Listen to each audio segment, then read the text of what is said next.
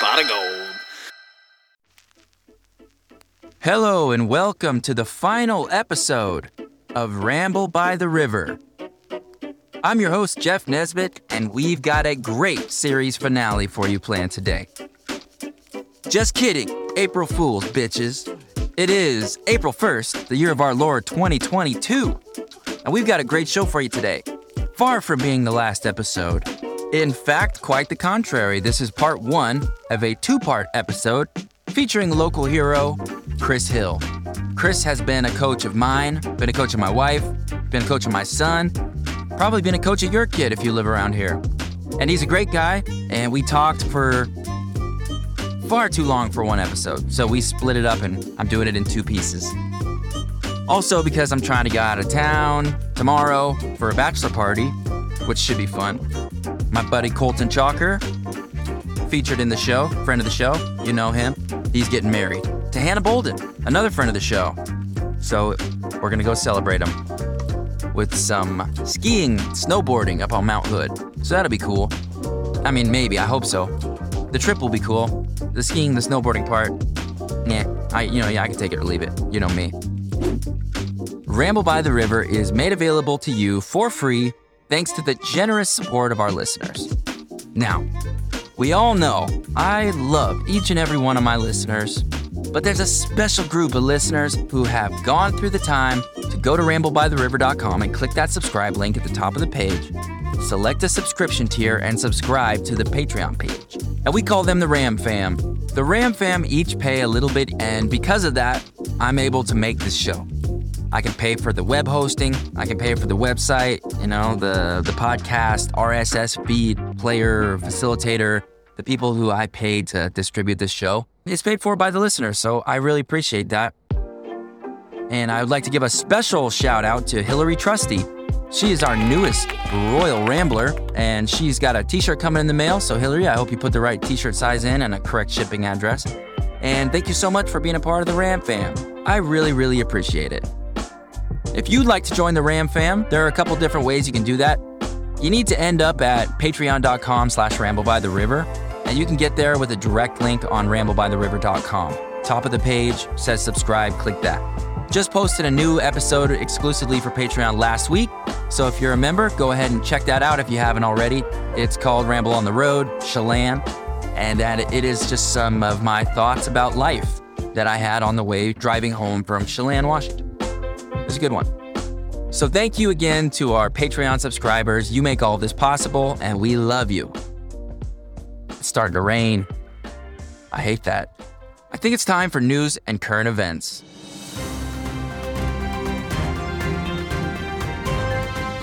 Listen, guys, I didn't want to talk about this, but I can't stop thinking about it. And as much as I don't want to be into celebrity gossip, this shit intrigues me. Will Smith bitch slapped Chris Rock at the Oscars. And the world stood still for just a second while we tried to figure out what the fuck just happened. And I gotta say, after a few days, this happened I think on Sunday.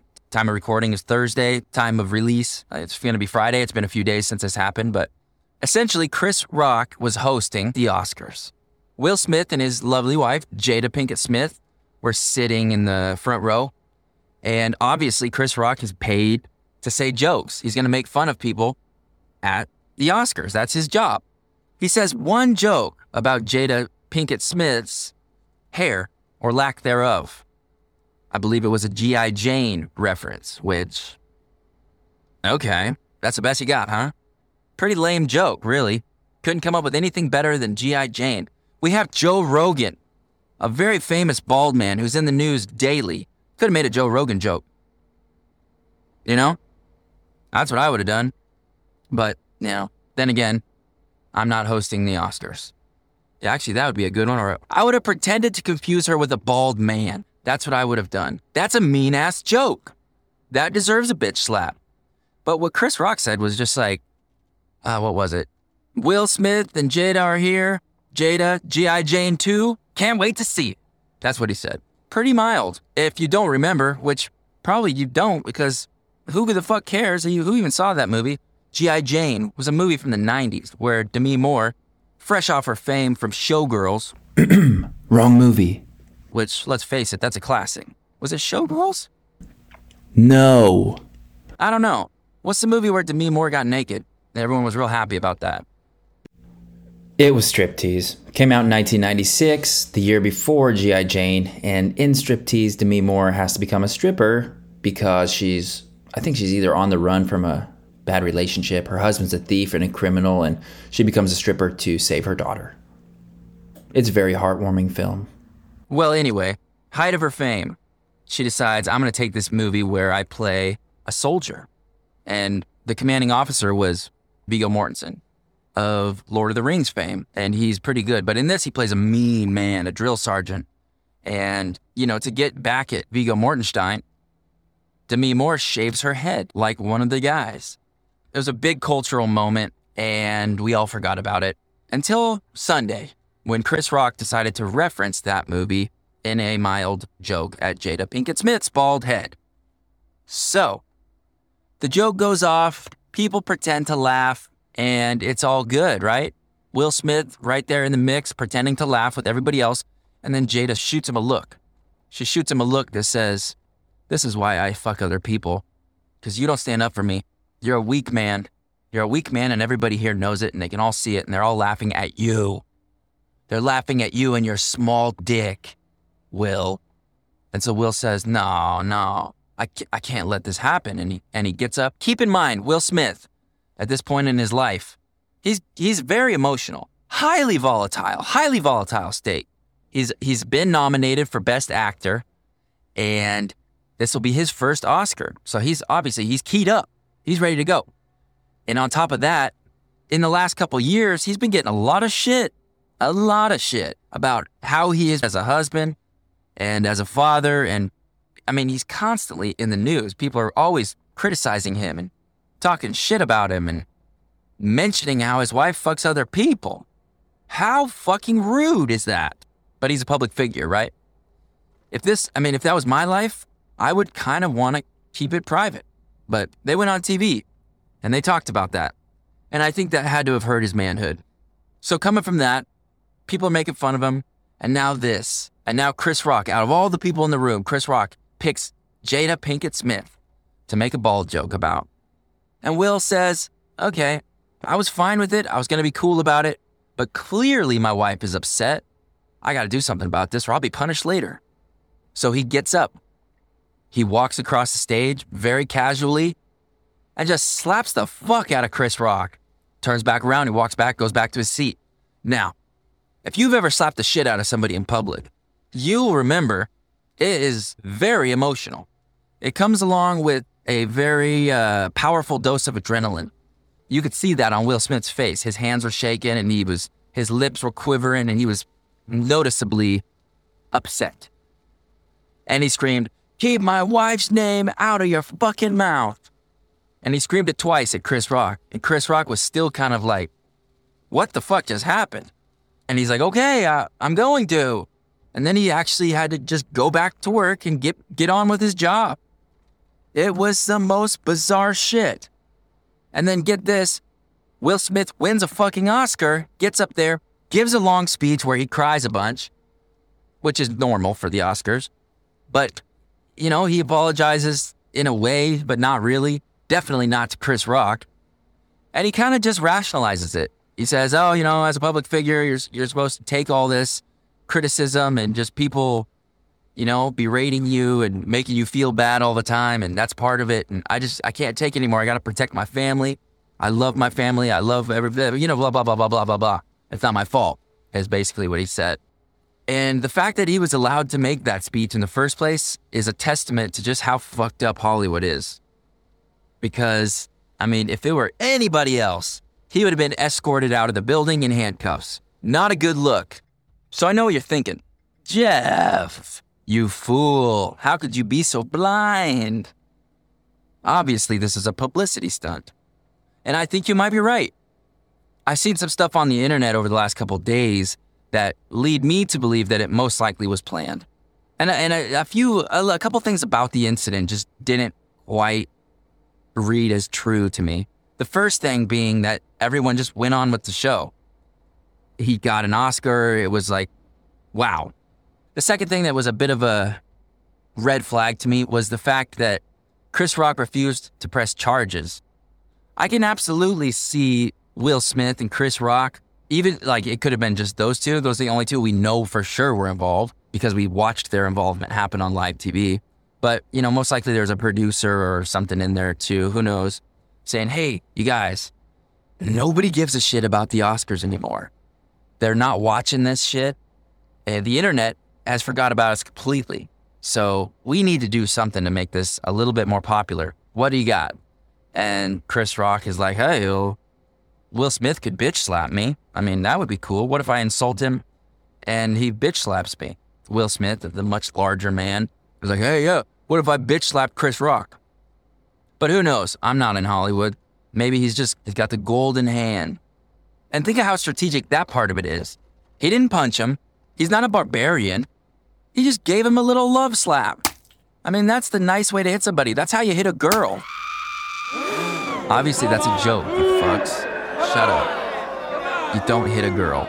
Honestly, you shouldn't probably hit anybody. I'm trying to picture the different people in the audience, and I think most of you aren't going to ever probably strike somebody in the rest of your whole life, but many of you will. And if you do it with an open hand, you will get in less trouble. Just a tip about the next time you decide to assault somebody. Also, spitting on somebody is not even, you'd have to have a pretty strict court to prosecute for that. So I say if you have to express your displeasure with somebody, your outrage, just spit in their face. I think you'll find it's a much better option. It gets your point across and you don't have to hit anybody. You don't have a broken hand or a broken friendship. I have a feeling Chris Rock and Will Smith are going to be a little bit frosty with each other from now on. Mostly because Chris didn't get to hit him back. If they would have just gone into it right out on the stage there and they just had a fucking brawl, I think Chris Rock probably would have got his ass kicked, unfortunately, even though I like him better. But after it all, they would have been the best of friends.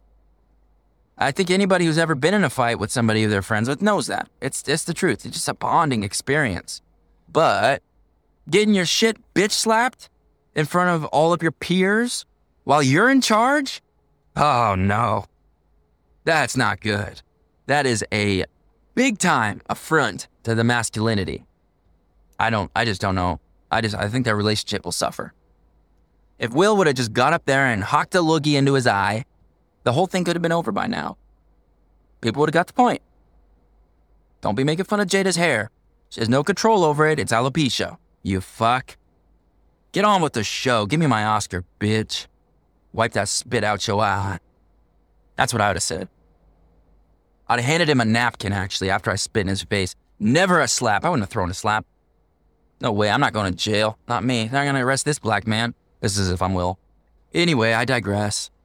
So a lot of people are saying it was staged. Most people are still not acknowledging that it was or was not. And they're just, blaming Will Smith for his failure to control his emotions, which seem pretty legit, I'm sure years from now we'll find out the true story about whether or not it was actually staged, but I kind of think it was.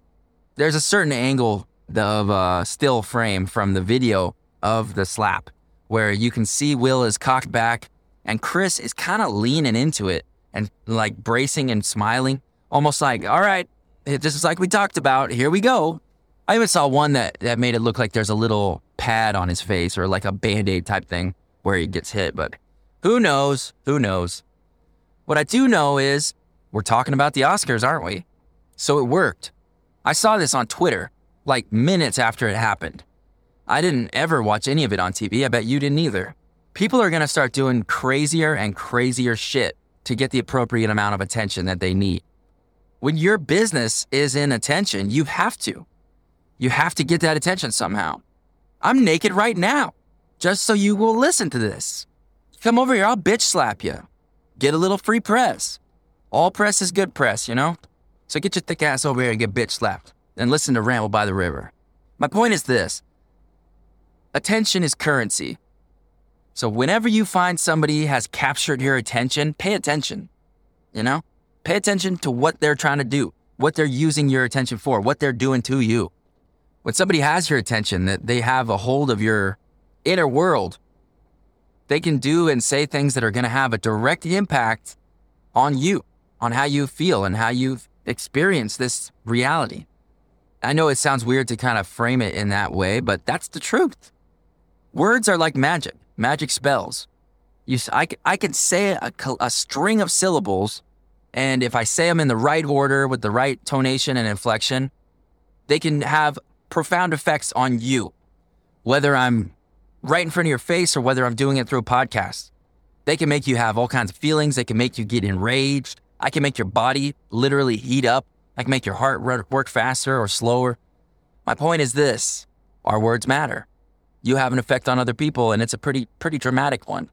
So, I could say words, and then your body just spontaneously will just start shuddering and like convulsing, and noise will come out of your face, and your face will contort into this weird curved mouth thing. That's called laughing, Abracadabra, words become matter. I wonder what that actually is. I just heard that the other day on a podcast, abracadabra. It's actually like Sanskrit for our thoughts become matter, or words become matter, or something like that. Words become life.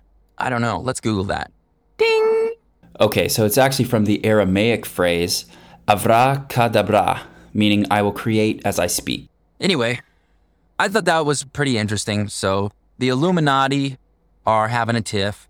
Chris and Will are having a little bit of a fight. So we'll see how that shakes out. But congratulations to Will Smith on the Oscar. You deserved it, buddy. Will, I might as well just get to the show with the long one. It's going to be a two-parter, so we're going to cut it halfway through and put the other half on next week. So you'll have that to look forward to. My guest today is a local. He's a coach. I've known him for a really long time, and although we've never gotten really close, I've always really liked Chris. He's just a super nice guy, very down-to-earth, easy to talk to. And he cares a lot about the community, and that's very obvious when you talk to him. We need more people like him around here. He's a really good guy. So we talk about lots of locals in this one. We really didn't get off into any esoteric topics or anything like that. We pretty much kept it real local. Talked about local issues and local people. A lot of stuff about history and sports and what it's like to be a coach and all of the important things that are involved there. It's a good show. But beyond that, we got to learn a little bit more about Chris and his youth and how he became a Peninsula local in the first place, where he came from and what his upbringing was like. We get lots of good information that I never knew before. He's a great dad, he's a great coach, and he's a really fun guy to talk to. So without further ado, please enjoy part 1 of the interview with the wisecracking and timeless Chris Hill. Nobody take me here and now. It's my time to run it out. It's my time. It's my time to ride it. I'm young, I'm free. Can't nobody take me here and now. It's my time to run it out. It's my time. It's my time. It's my time to run.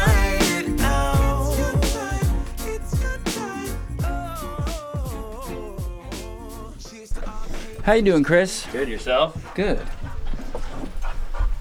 There's Poppy. I was just about to act like I was happy to see that you brought your dog, but I realized this is my dog, and Come on, she can Poppy. get the fuck out of here. Come on! It's Sawyer's fault. I know, and I'm going to yell at him. That is a beautiful truck. Oh, thanks. Yeah, I loved my old Ford, but my sweetheart's a Watch your Chevy. head on this. Yeah, Chevy girl. So Oh, yeah. now I'm driving a Chevy, but I was too cheap to buy a diesel. I That's stuck with same this with gas. Yeah, I'm like, screw that. So. Do people ask you everywhere you go when they talk about your truck? Is it the diesel? Yeah, like, do you see the Duramax on there? I'm like, Yeah, no, and that's they're $30,000 in my pocket versus in somebody else's. But Yeah, I get that all the time with the Canyon. The headphones are optional, but most Yeah, people like them. if you can believe it or not, I went over to Astoria and I'm like, oh, nothing to listen to, so I put in number 1 Oh, with the Hulk. uh-huh. Yeah, so Have you seen him lately? He scares me. He's got to have gained 30 pounds. He was at. It is different with the headphones. Yeah. I might take them off after a bit. You want to be about 5 or 6 inches away from the mic. That's a good distance there. I'd get even closer. Okay. No, but like about him, he was at the Chinook Park and he's wearing his man capri pants. Yeah. You know, just barely covering his knees, and I'm like, holy shit, that's Jeff, because you can't miss him now. I mean, Yeah. he was a big boy when you guys were in high school, but now he's. I don't even know. He had his shirt off because he does those Instagram power lifts, and I'm like, holy crap. It's one thing on Instagram, though, because you see it's compared to other people like that. But in real life, it's like he's a man mountain. Well, he works with Dustin, my brother-in-law, and he's just like, yeah, that guy just grabs shit and just puts it up where it doesn't, where a normal person would go, and he just grabs it with one hand. So Yeah, he's always been strong, but now he's like, he doesn't like it when you call it bodybuilding, I think. no, But yeah, I don't he's think built his body. Yeah, I guess if you do whatever they do and then get pumped up right before the show, and then he definitely would look funnier and shit tan. I keep telling him he should do a show. I think he'd be. Because they do the Pretty spray successful. tan and rub out the baby oil all over their body, and he'd probably forget and have like his neck would be all white, and People wouldn't even recognize yeah. him. So, but anyways, I know you're from your experience. I know you've been recording since I walk up the stairs, but I'm making sure my phone's all turned off. Oh and yeah, I everything like haven't that. Okay, my phone's here. So I'm gonna take a couple pictures of you while we're talking, if that's cool. yeah, I wear my Christmas flannel too, just for that occasion. That's so like the local uniform. yeah, that's yeah. Everybody loves a good red and black flannel. So welcome to Ramble by the River. It's really good to have you here. Thanks, appreciate it. Yeah. I've known you for a long time, forever, my entire adult life, and we've never really got to know each other all that well. It's very surface level, which is fine. That's how I know most Yeah. people. But yeah, we're going to dig into it today. You were in high school. This is funny that you have this show, because in my brain of you were just a guy with his nose in the dirt, with his ass up in the air, hiking the ball between his legs, and we're quiet. Yeah. I didn't remember you being one of the loud kids, I really never was. Yeah, you had the Chalker boys for doing that kind of stupid shit. So Yeah, they like to talk when, yeah, I I love those kids. They're knuckleheads, but I Yeah. loved them. So I've always kind of gravitated towards friends like that who are real gregarious and they draw kinda- attention from you. Yeah, exactly. Unfortunately, I was the loud mouth because I was usually the smallest, Mhm. and I was trying to get street cred or whatever. So I'd run my mouth, but finally I grew, whatever, my sophomore year. But still, I was a punk probably a little bit, but Yeah, that doesn't go away right away. no. So it's I don't know. High school was an experience. So Yeah, it's a tough time, pretty much across the board. yeah, and it's tougher now. It seems like it. Yeah, I mean, I got kids in high school. So what are all the ages of your kids? Okay, I have 5 total kids, and I was 3 from a previous marriage, 3 boys, and their ages right now are 20, 18, and 13. And I have a stepson who's 13, and then I have my daughter, they're both 4 years old right now, and as you well know, that's the boss of the house, and Oh, yeah. she runs my life, and just went into dentist company 2 days ago, and I said, "You're not getting anything," and we walked out of the store, and she had something, so I'm whipped. Toy So- Section? Yes, They don't even have good toys. No, it was a stupid squishy pig with Mhm. you squeeze it, and it looks like it's had a tumor, and then she's thrown it away now. She doesn't even play with it anymore. But Yeah, that that's was the way it is with all the toys. $4, yeah. Yeah, but- I love cheap toys for that reason Yeah. because they're just disposable. But unlike but I mean, luckily the kids, older boys, like the thousands and thousands of dollars of Legos that are in my house that they put them together once and they're just shoved in a big box. And Scatter them about the floor. you can't. for I you to can't step even. on. Can't even put them in a box and sell them. Like, oh, this is the Star Wars thing. No, I don't have all the pieces for it. So, Yeah. Oh well, it's only money, right? Did they actually build the models that Yeah. came on the box? Yeah. Okay. Yeah. I could never do that. They put them together and look at them once, and then that's it. I never did that either. I just would make my own stuff. Me too. Yeah, but when I was a kid, which I'll just tell you, I'm almost 50. So Which is crazy. Yeah, crazy. You but- honestly, you look very, very similar to the day I met you, which was 20 years ago. Then I take my hat off, then I show my age. So. Well, you were bald then. Yeah, true.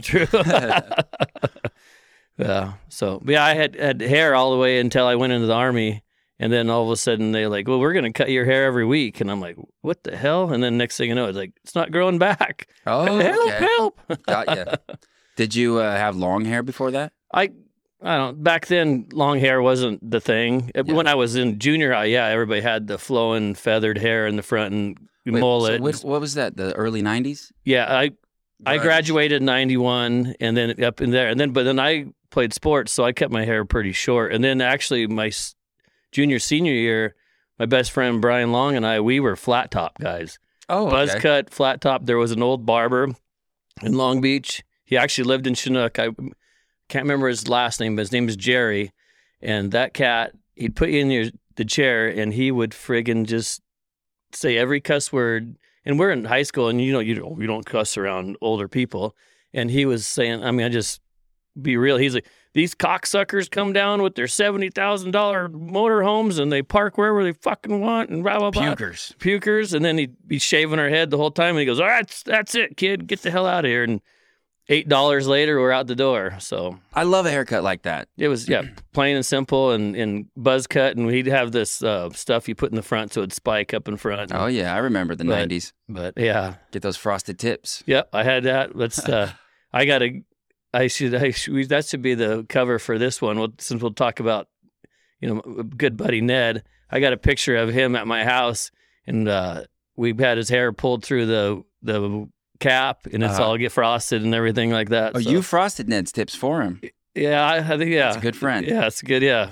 I think I might have had help from the old lady at the time, but yeah, he was there in the house, we had our muscle shirts on, so it made it look more manly and stuff like that. So hey, tough guys can groom. Yeah. It's all right. Yeah. Grooming's important. Mm-hmm. I'm trying to tell my older boys that. I'm like, I might, the next Christmas, you guys are getting the lawnmower? Oh, the Manscaped. Manscaped, yeah. And they're like looking at me like, because both of them are I don't know, how would you put it? They're not lady friendly. They don't have like the women all over them, and then they're too shy to go like, hey, you want to go to the movies and shit like that. So they're normal. Yeah. So I think that most boys at that age are like that. The ones that do have the ladies, they're the freaks. I don't know how they do it. Yeah. Well, I have a Aiden who is in the 7th grade with your son.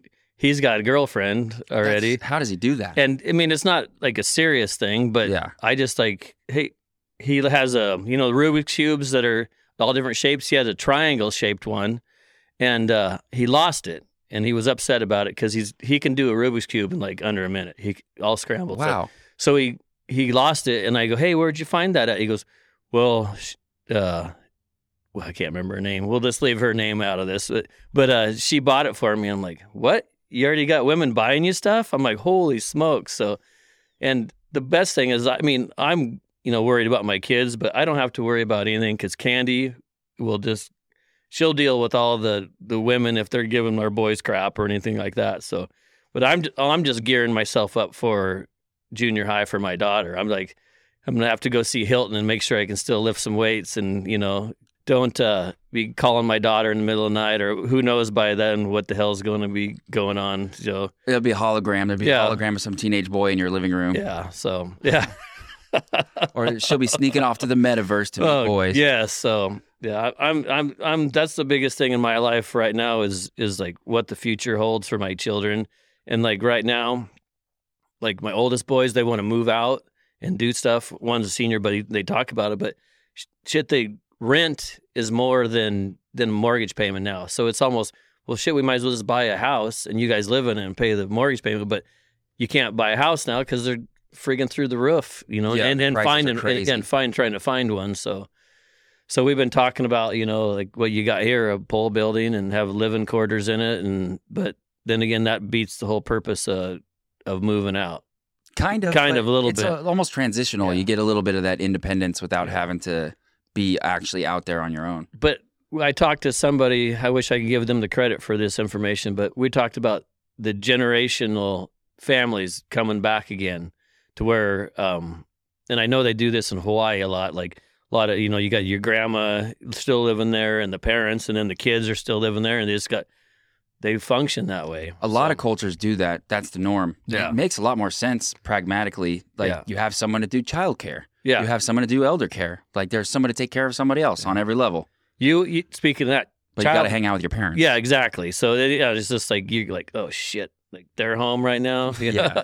But like childcare, that's huge. And I know from listening that you and I benefit from having great mother-in-laws. Hugely. Oh my Lord! But what do you say? That's $1,000 a month we're saving or more. Or more. Yeah. And just the sanity. Yeah, Like, and- and the opportunities you have because you have available childcare with family. Yeah, It's huge. and the knowing that they're safe and Mhm. everything like that. So I know your daughter started preschool. I heard you talk about that. Harbor hasn't started preschool yet. We were going to, and then something came up, and I think, I know. I think it was we got the COVID hit our Oh, house. yeah. Yeah. So the Yeah. good old C19. Did Harbor have any kind of symptoms? Because She had- Amelia had no symptoms. She had a fever, went through the Oh. friggin' roof. Yeah, and we had to, do Motrin, Tylenol, and keep it on a 4-hour pace. And it was like, and then she'd have a huge headache, and it was bad. And then Candy got it too, and so they're locked in the bedroom at the one end of the house, and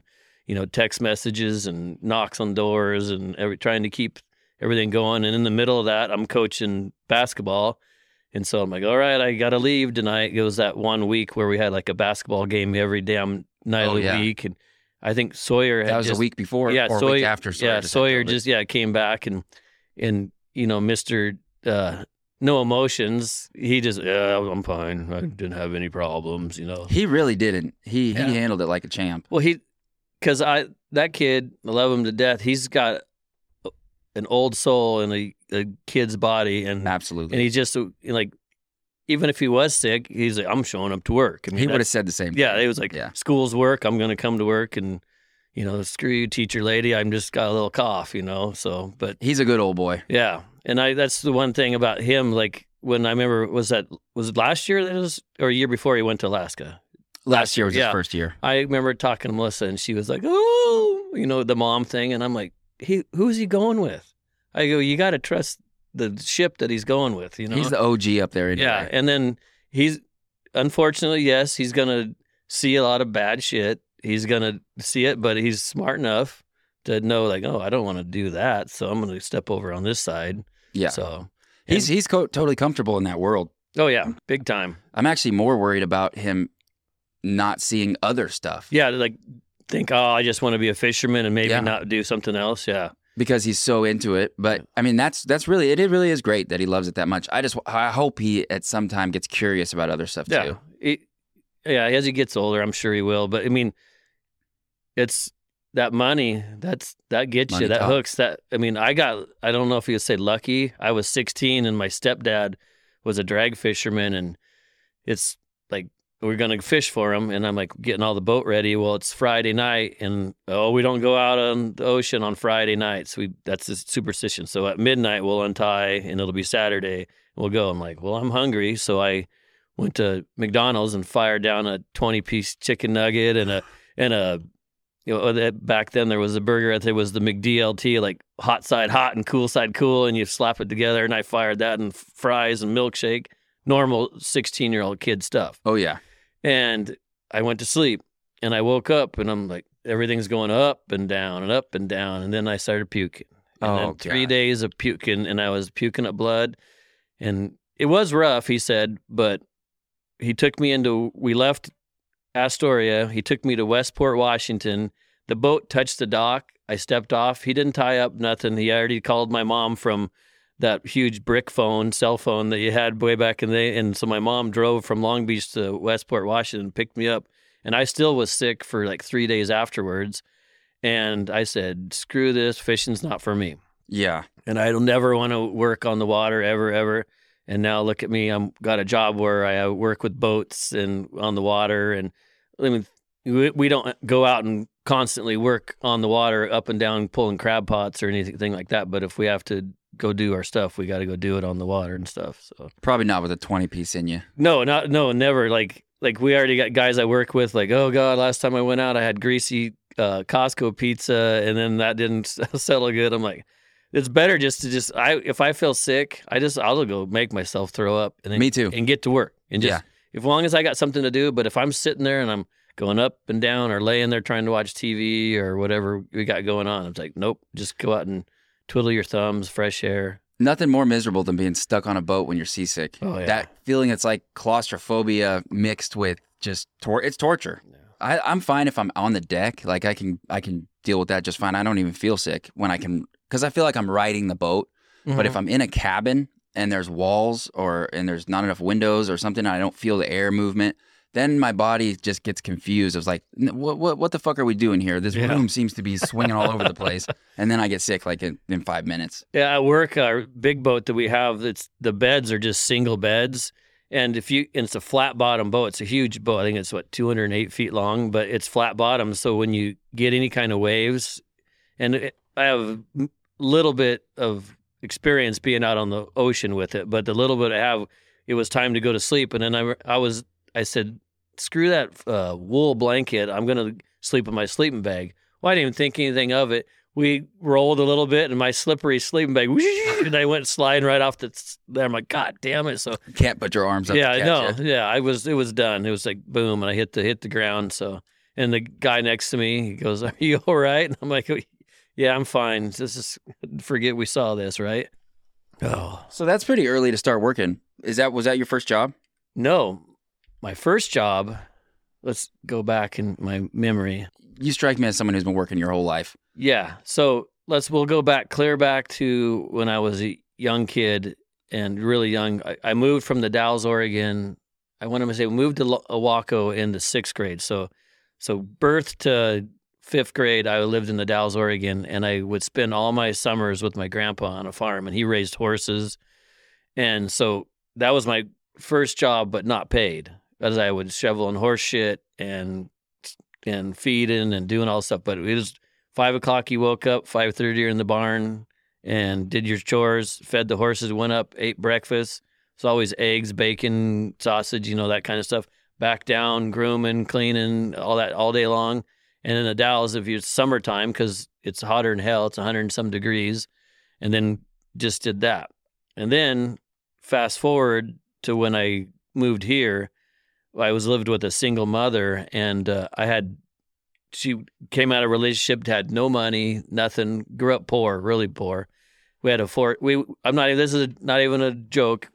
1 week we went from driving a Porsche 911 to a Pinto, Ford Pinto, in 1 week. Those are both such symbols, like class symbols of cars. They both were hatchbacks. But it was brand new. I think my mom blew every ounce of money she had just to have a car so we could leave a relationship that she was in. Because my grandpa pulled up in his horse trailer and said, "We're out of here. We're going to Long Beach." And I said, "I'm not moving to Long Beach." And he goes, my grandpa didn't hardly cuss at me except for calling me a dumbass every once in a while because I was doing dumb shit. But he said, "You're going to go take care of your fucking mom down there and be the man of the house." And I'm like in 5th grade. So I'm like, "Yes, sir." Because he was my real role model, because I've never known my biological father at all. He took off before I was even born. So my grandpa was my male role model. He did what he said. So we moved to Long Beach. This place sucks. Especially sucked back then. Yeah, and it had a lot of shit that's different now. I was talking to a guy I work with about different stuff in the area.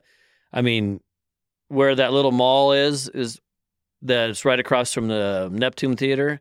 Oh, yeah. Tinkertown, I think that's what, yeah. That used to be a 3-wheeler track. Oh, really? Little like 50s. It had little 3-wheelers when 3-wheelers were cool. Uh-huh. Like, yeah, you're not going to die on 3-wheeler, but I'd wreck it. That was a 3-wheeler track. And it had the dune trees all growing up through it. Wow. So when I was really young, that's where we'd go ride on. And then the go-karts was just the normal go-karts. But back to the job thing. I'm going off track here. Oh, feel free. Yeah. I started working at Our Place at the Beach. Rest in peace. I know that place. Yeah. I was a stripper at Our Place at the Beach in the fifth grade summer. So I, pulling sheets and stuff, and then I'd take it over, and they were doing laundry and just helping the maids. And these, I was making a paycheck, and that paycheck bought my school clothes.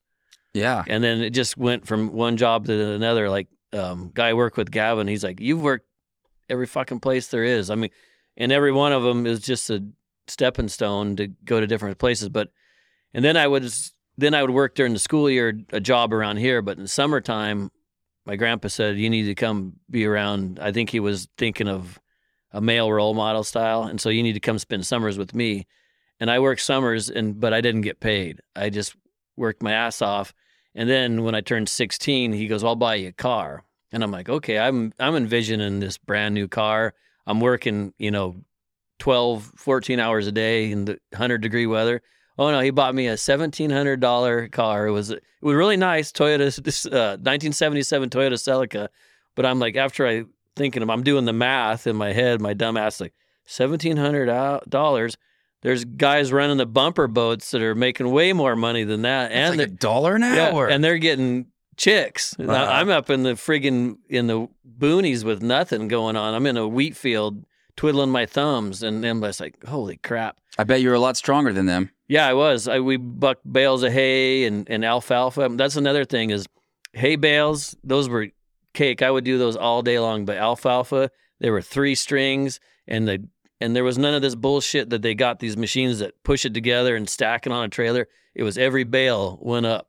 And my grandpa drove the truck, and he would drive along, and I would throw the bales up on there and stack them as high as I could. And then when it was a 2-man show, we just did as high as I could, but we bring another guy, and then that guy would be on the top and pull them up after that.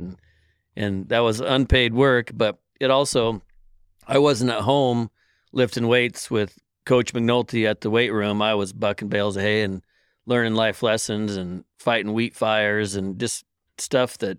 That's good for a kid. Yeah, it was kind of like Sawyer. He's off doing stuff. And I mean, I'd be around my grandpa's buddies, and they're telling stories about their wives and how and I'm like, what the hell? It makes the transition into adulthood smoother. Yes. You've experienced some of the real world. You're not just going straight from like school and very organized, like curated exposures to just being thrown into it. And that's the one thing I'll tell on myself is I think I grew up working hard and doing shit that I didn't want my kids to have to go through it. So I guess you'd call it enabled them. Like I do stuff for them. And my sweetheart now says, let them do them themselves. They need to be doing that shit. But it's so hard for me. It's really hard. I grew up an only child, and then, I'm used to doing shit by myself, and I just do it. And I'm like, oh, why didn't I have the kids do that?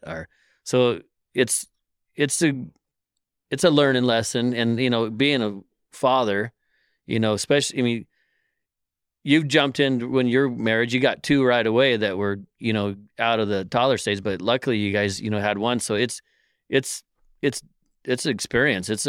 I would never change any of my stuff for my kids at all. There's some people I see them like they give 2 shits about their kids, and I feel bad for them. I do too. They're missing out. Yeah. And I just like right now, I called Candy before we got here. I go, what do you girls? I said the girls, I didn't know Aiden was with them. But they're down riding bikes because the weather's nice and having a good time. I said, well, I go, have fun. And then he's like, she must have been on her AirPods or something like that. I can hear it, everybody screaming and hollering and having a good time. But we get these days like today. I mean, you know how it is. You're outdoorsy family. So it's like, I'm sure after this, you guys got something planned. Yeah, we're trying to get our house ready for an appraisal. So we don't get to do the hike today, I don't think. But we usually do. That's like our Sunday thing is we'll go outside and do something outside. And it's always fun, even though for some reason, when you're planning it and getting everybody together, it feels like a pain in the ass. Yeah, it's it's just fun. You got your sweatshirts, you got your this, because we don't know what we're going to run into because 5 minutes from now might be raining. And that's a good question. Why the hell do kids not want to bring a coat? I remember the feeling of like, no, Mom, fuck off. I'm not bringing a coat. And I do the same thing, basketball, and I've done it. I've been coaching for, I want to say, I'm trying to do the math. I kind of forget about it, but it's close to 24 or 25 years. It's been a long time. I actually, age range, I got out of high school, did shit, went in college, went in the Army, came back. And I remember my best friend this last year, Ned Bittner, I was helping out. I wasn't coaching, but I was there, I was like a practice player, I think they threw me, but I learned shit from that. But so we're talking from 94, got Ned. But I think I really started getting into coaching when like Brady Turner was in high school. I still got a great story about Brady. And but that's my rage. And right now, but about the coats, like I'm like, bring a sweatshirt or a hat when you leave practice, and they're like, they look at you like, yes, coach. And the next day, the fuckers don't have They're all in wet shorts and a t-shirt. Yeah. And standing like, outside. I'm hot, coach, and they're waiting for their mom and dads. And then every team has got the one parent that's always late. Yeah. Always late. And right now, when I coach little football and basketball, and right now, it's not the kid's fault because the kid don't have a fucking car and he's not driving. If it's high school, it's a different story. I could bust his ass. But I always I've told many parents, I go, well, do you want to run for the kid? Because I know he's late because you're making him late. Well, we had this and that. I'm like, that's like a job. I run my practice. I tell them right at the get-go, this is a job. As soon as you walk in here, you're punching the time clock, and that's it. And you've made a commitment. To listen to the coach, even if you don't agree. Yeah. And I go, I'm not here to be your friend. I go, and it's funny, as I've gotten older, there's still, guys that call me coach or, Hill or something like that, because I was like, if you guys fucking call me dude, I'm going to lose my shit. That's the one that Candy still does this just to piss me off. Just, as a partner, we try to just do something. I don't know. I think it's like we try to get under each other's skins, but she's in a playful way that still pisses you off. Yeah, it's like, hey, dude. And I'm like, don't call me fucking dude. I hate that. But I've had kids like call me dude. I go, all right, this is your last warning. You call me dude again, you're just going to run. Okay. And I know they were like going to think, oh, okay, dude. But they chose, look, back in the day, I think I used to scare kids, but I don't even try that shit anymore. Kids aren't built like that anymore. You will scare them, like for real now. Yeah, they're fragile. Yeah, and you can't yell and holler at them. But there is some kids that you can yell and holler at and get the ones that are getting yelled at home. Yeah, they can handle it. Hey, I know who your mom is. Your ass is getting yelled at home. I could yell at you here, but no, you got to handle kids with gloves now. Yeah, and I know that's the way society is. But back in the day, you probably remember we'd grab you guys by your goddamn face mask and scream. I remember you guys put on gear and came and hit us one time. We were throwing us around. Yeah, I remember that was one of the best days. One of the bigger hits I've ever had, but I know it's because I had grown man strength versus high school boy strength. But I hit Mooch Smith. I think you guys we threw an interception and someone had it and he was going to block and I hit him along the sideline and he hit Alex Martin that was already out of bounds. I hit Mooch, went flying sideways. He hit Alex Martin. They both fell down. And of course, and I remember whose gear I was wearing to that day because for some reason, I think he got hurt when he hurt. I was wearing Colton's. Oh, gear. yeah. He got kicked off the team. I had. Or he wasn't actually kicked. I think something happened. Irrelevant. Yeah. Something. It was a chalker thing. Yeah, it was a Colton. Yeah, it was. But I had his gear on and I walked down there and I remember, they said, holy shit, coach, you look like a real football player. And I was like, I'm here to kick ass. We were kind of shocked at how fast you were because you were faster than most of the guys on the team. Actually, probably all of them except for Eddie. I've been gifted even right now. Oh yeah, I'd be watching his taillights, but he's faster than most people. But I was gifted with speed and I don't know what it was. And the quickness, 40, remember my best friend Brian, he was quicker at the 40, but 100, I could beat him at that. But distance, basketball, I was one of the fastest. I wasn't a great basketball player, but I could play defense. And I only played basketball 2 years of my life. And then that's been my major thing of my life has been a basketball coach. A lot of people just know me as a basketball coach. And I do other things, but it's funny. I hated basketball because I didn't get competitive, and I'm like, I want to play, but I also knew I sucked. I couldn't shoot the goddamn ball, but I could. My kind of a nickname was they called me the glove, like Gary Payton, but I could play defense. Mm-hmm. But I also was a football player, so I would foul your ass. So so I was like, oh shit, I'd foul out of a game probably in one quarter if I actually did play a lot. But I sat on the bench and watched the good old days. I watched Paul Jarrett and, we got second in state that year. I bet he got a lot of playing time. Oh, yeah. I think he started, if I remember right. Yeah, he started. But that guy was a freak of nature. He was 6'8" in high school and could dribble like a point guard. He shot 3-pointers and he's 6'8". And it's just like all those big guys I've ever coached. I can't coach someone to be 6'8". No. I'll just name a kid out, and I'm not, but Joe Nesbitt, that kid was huge in 8th grade, but he was lazy at 8th grade, and I think he probably would admit it, but he chose to work his ass off in high school, and he got better, and he became a force in high school. But if he was our height, or I mean my height, you're a little bit taller than me, but he wouldn't have been anything like what he was. But when you're 6'8", what the hell are you going to do? I mean, you got a leg up. hold the ball up, and you're like, come and try to get it, little guy. But I coached him in middle school track back in the day, and he had a bit of an attitude problem. It was really good to see him kind of shake that off and become successful. Yeah, he was. I always liked Joe as a kid, but he did have an attitude, and then he did, like you said, shook that off a little. I think he's still got an edge on his shoulder, but like that's something. But I think he's curbed it and knows how to control it and stuff like that. At least the last time I was around him. Mm-hmm. But yeah, it was like a funny story. You know, he wasn't very fast, but we'd throw him the ball, and he'd only put one hand up, and I'm like, Joe, put both hands up, and he goes, but I'm tired. And I'm like, holy shit. And Tim was the high school coach, and he's like, Hill, you just got to keep working with him. I go, he's going to be something. And I'm like, all right, we'll keep going. And he's kept plugging away. So, and he was a big contributor to Tim's, the 4 years he played for Tim. So, sorry, I'm knocking on the chair. Oh, it's fine. I wasn't hearing it. Oh. Do you watch basketball like on TV? Every once in a while. Mm-hmm. And I used to watch it all the time, but now it's like I definitely don't watch pro basketball anymore. It's so, I guess not. I watch a little bit of it if I see it, but they're just a lot of prima donnas, and I don't like the antics. Mm-hmm. And I watch what the kids do, and they watch. I'll just throw a name out, LeBron James, and you'll see him whine to the referees, and then I see my kids, and I mean, over the past few years, they'll do the same thing.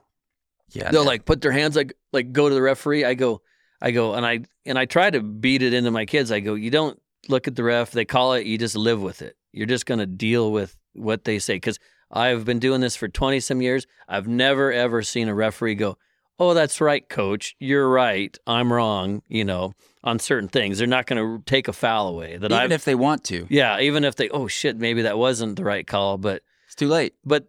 And there's referees they'll make up. There's a makeup call, and that's what they call that. But they'll call a travel when it's not a travel, and we'll get the ball back. And it's a really hard job. It's less thankless than a coach, because you got everybody in the stands is a better referee than you, and they see everything, and you can see more because you're just trying to focus on. You got 10 kids out there running around, and you have an area you're responsible for. And that's why I always tell Paul Jacobson, I go, what the fuck are you doing, dude? I coached with him, and I go, why do you want to endure this? But he likes it. So, but he also... Somebody's got to do it, thank God. Yeah, and he also is a big, intimidating-looking guy, and he don't get too much shit. I'm sure there's some the side talkers like, should he call ref? But, like, they look around like, who the hell said that? It wasn't me. So, but you got to have, you can't have, I call it rabbit ears. You can't hear everything. Yeah. You just got to blind, unless someone gets in your face, and then that ain't going to happen to a guy like that. No, probably not. If anyone's safe, it's him. Yeah, and I haven't seen anybody get in referees' faces since the great Gary and Larry Workala days, where I choked referees with their. That's the one thing back in the day, the olden days when I was really young. Refs actually showed up and they wore like shirt and tie, and then they changed their uniforms, their shirts. And the guy I remember had a shirt and tie on, and they grabbed him by the tie because he made some shitty call, and they were choking him. But I don't think they meant to choke him, but the guy was trying to get away, and they grabbed the tie, and he's like, So, the Waco that gym used to be completely packed every friggin' night that a high school boys game would play. Unfortunately, not a lot of people like to watch girls basketball, and why do you think that is? I don't. It's because I think it's the fast pacedness. Mm-hmm. I think that works. The paceness. No, the pace. But I actually like watching girls basketball a little bit because they actually fundamentally they do a lot of shit right, like the footwork and stuff. Because they're not. I mean, a lot of people will disagree. It's the bigger, faster, stronger thing. Like we are bigger, faster, and stronger than most females, but girls basketball is a great game to watch. And over the years, like just at our high school, we've had some decent teams. And now this year, it's like everything comes in cycles. The girls actually they lost a lot of the older leadership, and I do believe Ned had 3 8th graders on his team. Oh, And, wow. Yeah, one of them was his daughter, Mm-hmm. that's another thing, coaching one of your kids. I'm doing one now, and I find when I harp, I know I can yell at him, so I yell at him, and I'm like joking, like, wait till we get home. You know, but like that's a tough one. Coaching But that's girls. something you can use too, because you could yell at your own kid for something that all the kids are doing, and that way you don't have, and it's not going to hurt him. Yeah, and he only worries out if when we get home if what I'm going to tell mom, because she always, how did practice go? How many times did dad have to tell you to stop talking? Is she the disciplinarian? Who's good cop? Who's bad cop? We just talked about this the other night. She is the hammer, and I'm the nail. And it's I don't So know. she sends you. Yeah, so I'm the guy. I like peace and quiet, but I'm bad. I might overlook a lot of shit and stuff like that. Well, I just don't want to deal with it. But she's the bad cop, and I'm the good cop, and but kind of I don't know. Most relationship there is usually one, but It makes things easier. yeah, I know I need to get her back more. Sometimes I'm like, okay, maybe I should just step away from this. And you've already hammered the kids once. Do I really need to, dogpile on it? But Yeah. we need to. That's one of my big things in our relationship is the communication and the yin and yang of the kids. Like be on the same page and It's stuff. tough. Like that. That's my biggest goal, and that's my goal right now is just to be on the same page. And as our kids are getting older, because hopefully, my 2 older boys, one's in high school and one's out of high school, and they're going to be gone pretty soon, and we're just going to have the little ones, and to be honest, Henry's going to be a freshman next year, and it's just boom, 4 years is going to go by fast. It really does. Yep. I just heard a Jordan Peterson clip the other day that was talking about the first 4 years. Oh, I actually have it right here. I'm just going to play it. Yeah, You have little kids for 4 years. And if you miss it, it's done. That's it. So you got to know that. It's, lots of things in life you don't get to do more than once. Now, obviously, you can have more than one child, but all I'm saying is that period between 0 and 4, 0 and 5, there's something about it that's really, it's like a peak experience in life. And it isn't much of your life. Because you think of it as a long time. It's not that long, man. 4 years goes by so fast you can't believe it. And if you miss it, it's gone. So you miss it at your peril, and you don't get it back. That was a really convenient clip. I just happened to have that on my desktop. that is a fucking fact right there. It's so true. And as I consider, as you know, I'm a fucking smart ass and a jokester, and I like to make. That's why you're here. I like to make people laugh, and I call people that have one kid, you're not quite a parent yet. You gotta be to be a parent. You gotta have 2 kids. And I joke, I'm not downgrading one singular kids because that's.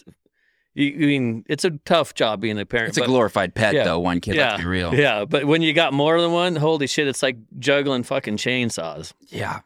And then when Candy and I first got together, which we're going into year 10 or 11 or something like that, but I love looking at old pictures and how much my kids have grown. But you got, I'm going into a relationship. She's got a son, and I got 3 boys, and we're blending them together. And they're both I think Aiden was 3 years old, and now he's going to be 14 in October. I mean, it's just crazy on how fast they grow. And every single one of my kids, my boys, my biological boys, have a different mindset. And then Aiden is a different mindset. And so we blended them together. And my oldest is an introvert. He doesn't like to be around people, and he likes things quiet. And I remember we'd be watching a movie, and he just barely hey, who's that in the back? Shh, shh. And he'd be like, Focused. yeah, focused. And I got my middle son, who is a little bit of both of my ex-wife and me, fucking blab away and jokester. And he's learned. I've taught him way too many bad things, and he doesn't understand when to crack the joke and when not to crack the joke. So he's got a lot to learn from that. And then my son Henry, he started off life a little rough. He was basically dead for 3 minutes and watched him just motionless for 3 minutes. And then finally he cried and they pumped a whole bunch of blood out of him. So he's got a little learning disability and physical disability, but he works hard and tries to do his best he can. Was there it's like neural damage from the Little- oxygen deprivation? Yeah, a little bit. He's got a little bit problem with his speech and his motor skills. Like he has a brain that wants to play sports, but he can't. Like the last time he played baseball, I said this is his last year because he'd put the mitt up and he wouldn't move the mitt. The ball would be off a little bit and the ball would go flying past his face. And I'm like, And it would, yeah, he wouldn't move his mitt. So I knew that was something, but we got him into individual sports stuff. Like he did cross country this year with Sawyer, and he's not the best, but I mean, Sawyer said he was a delight to have on the team. More power to him. I mean, because I hated long distance running, and until I was in the Army, I never wanted to do long distance running. We used to have to run the mile just to get a practice jersey in basketball, and it was like you got to get in 6 minutes. And back then, 6 minute mile when you're in high school was easy. It is like not for me.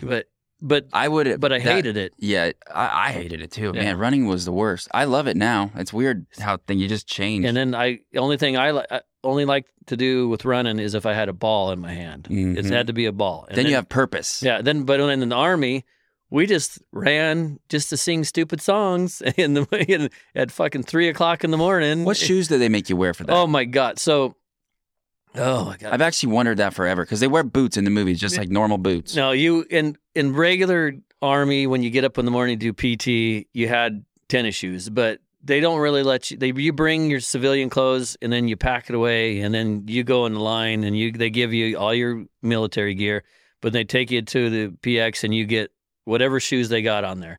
And I remember, I don't know what brand they were, but it was Pegasus. They were Nike Pegasus or something like that. Oh my God, they were so uncomfortable. Just Really? the same as the boots that they give you when you first start. Had blisters all over my feet, but you're out running, and of course you start off with only 4 or 5 miles, and then when I graduated boot camp, we ran 20 miles, and I'm like, that was fucking easy. That was easy, and we weren't sprinting, we just jogged and we were singing songs, and we were all hyped up because we were graduating. Yeah. It was the morning. So we were like, I could have probably ran another 20 miles because I'm like, peace out. I don't have a drill sergeant screaming and yelling at me anymore. Yeah. So But it's experiences like that, though, that you remember later when you're like, I can push myself so much harder than I really believe. And that most people are completely unaware of that. yeah. And I kick myself in the ass because I have the total knowledge to do what I need to do to get in better shape and lose weight, and I just don't do it. I got a garage with a elliptical, a treadmill, and a Concept 2, baby. Oh, you have a Concept 2 rower? I love rowing, which that leads into, we'll probably talk about that in a little bit, but I did cardio rehab because I had a heart attack. I wanted to talk about Yeah, that. I had a heart attack going in almost 5 years ago, at least 5 years ago. I can't remember. That's another thing is dates. I remember I had it, but I don't know what the fuck date it was. But it was a while ago, 5 years ago.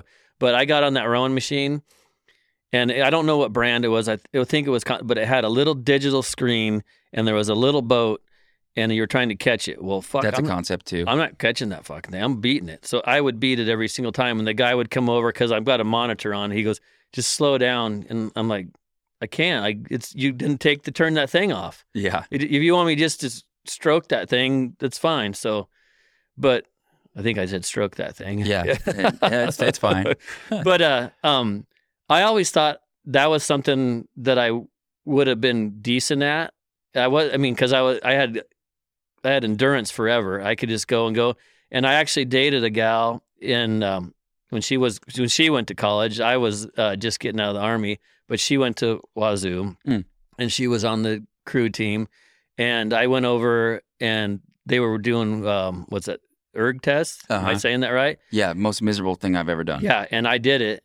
And they said I don't remember the numbers, but the girls that were there said you have the same numbers that the guys do on our college team here, and that you could row at the school. And I go, well, I'm not looking to go to school. I hated school, and I went to community college and did, criminal justice, degree. I think I'm a credit short of having an associate's degree, but I'm like, that's when I thought I wanted to be a cop. And then I said, fuck that. I don't want to be an asshole the rest of my life. It'd be a hard job. And I'm not saying cops are assholes, but that's what they get paid but it's, essentially to do. Yeah, it's like being a principal. You got to ruin somebody's day. Yeah, if you're seeing the principal, it's usually because you've done something wrong. So But it doesn't mean the cops are not doing the right thing. Yeah, it just means you have to be an asshole. Yeah, to do it I didn't want to sometimes. be that guy anymore. So, but I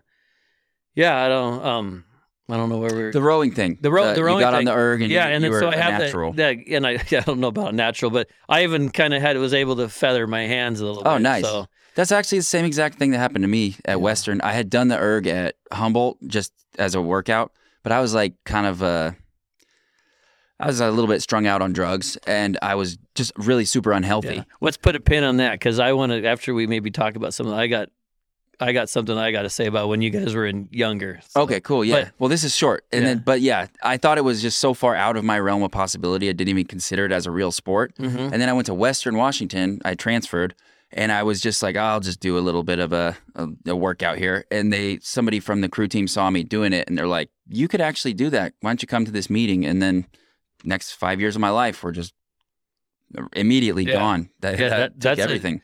That had more, I would say, from seeing it outsiders and saw a little bit of the workout, those were some fucking hellish workouts. And then when you're competition, it's like sprinting forever and ever. And I know it's different distances and, there's, different number boats, 8-man, 6-man, or whatever. Most of them go 2,000 meters though for a race. And I went up to UW and it's called the Cut up there. Mhm. I watched plenty of races up the there. Montlake Cut. Yeah, and it was pretty, freaking out. And then I remember going down and you throw your coxswain in the water if you want or something like Yeah. that. So usually it was like some tiny little girl or Yep. some little weaselly looking guy or whatever. But most of them, I think, even all the guys were like a woman. I always preferred a girl Yeah. coxswain. I don't know why. Yeah. I mean, girls are just better to be around. Yeah, better, yeah. So I guess. yeah, I remember Already got 7 guys yeah. here. So that was actually training for you guys to learn to take orders from a woman as you got older. Yeah, exactly.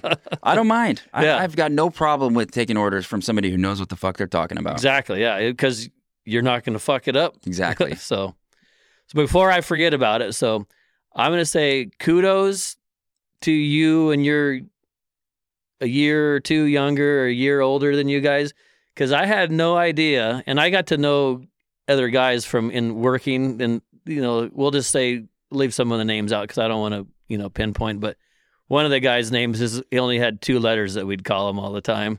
So but I'm like, how the fuck you guys hid that? I consider myself pretty savvy.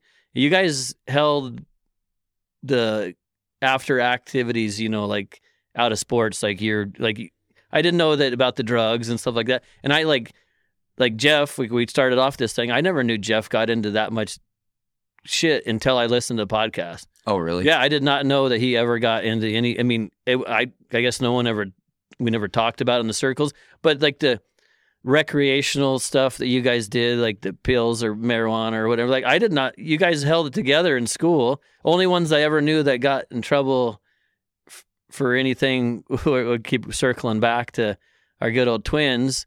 And I think they got busted on their 17th birthday down at Long Beach Approach during, I don't know if it was basketball season. Yeah, for I think so. smoking weed down on the beach approach. Yeah. But shit, they were celebrating, Yeah, and together. They spent all their birthdays together. they did.